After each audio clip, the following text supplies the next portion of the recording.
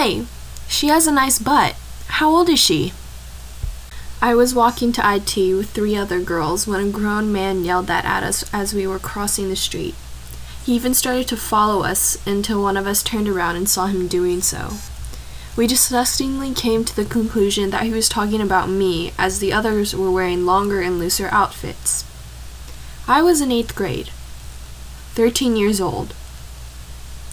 There's nothing as terrifying as being a girl and walking down the streets alone, or even with the company of other girls. After hearing the recent news of Sarah Everard being kidnapped and murdered while walking home, I was in horror, but also terror-stricken as I remembered that could be something that happens to me. Accompanied by the 145% rise in Asian hate crimes, I've never been more fearful and paranoid when I walk by myself, including a simple 5-minute journey to my dance studio in the neighborhood I grew up in. It's not just paranoia, but true, genuine fear. When I walk home, I have to think about how I'm going to defend myself. I have my keys gripped between my knuckles, my Hydro Flask ready to swing, and my phone ready in case I need to call someone. I constantly look over my shoulder, I'm self-conscious of my outfit, and at most I can only wear one earbud on low volume. I'm looking at self-defense kits specifically made for girls to keep myself safe when I go to college.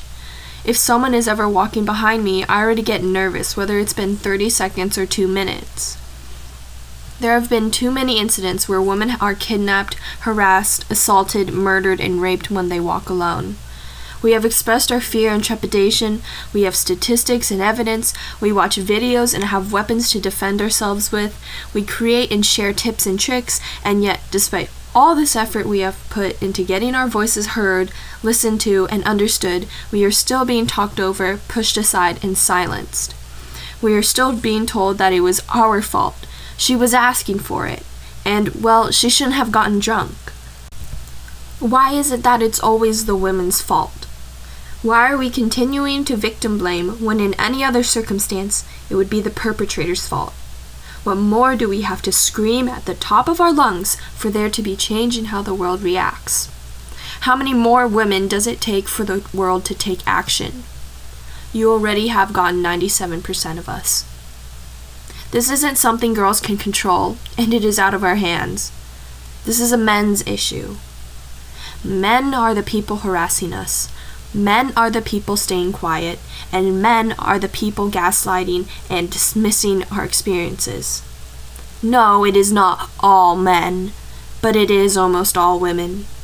So boys, I need you to speak up for your female friends. I need you to call out all of your friends for their actions and words. I need you to hold yourselves to a higher standard.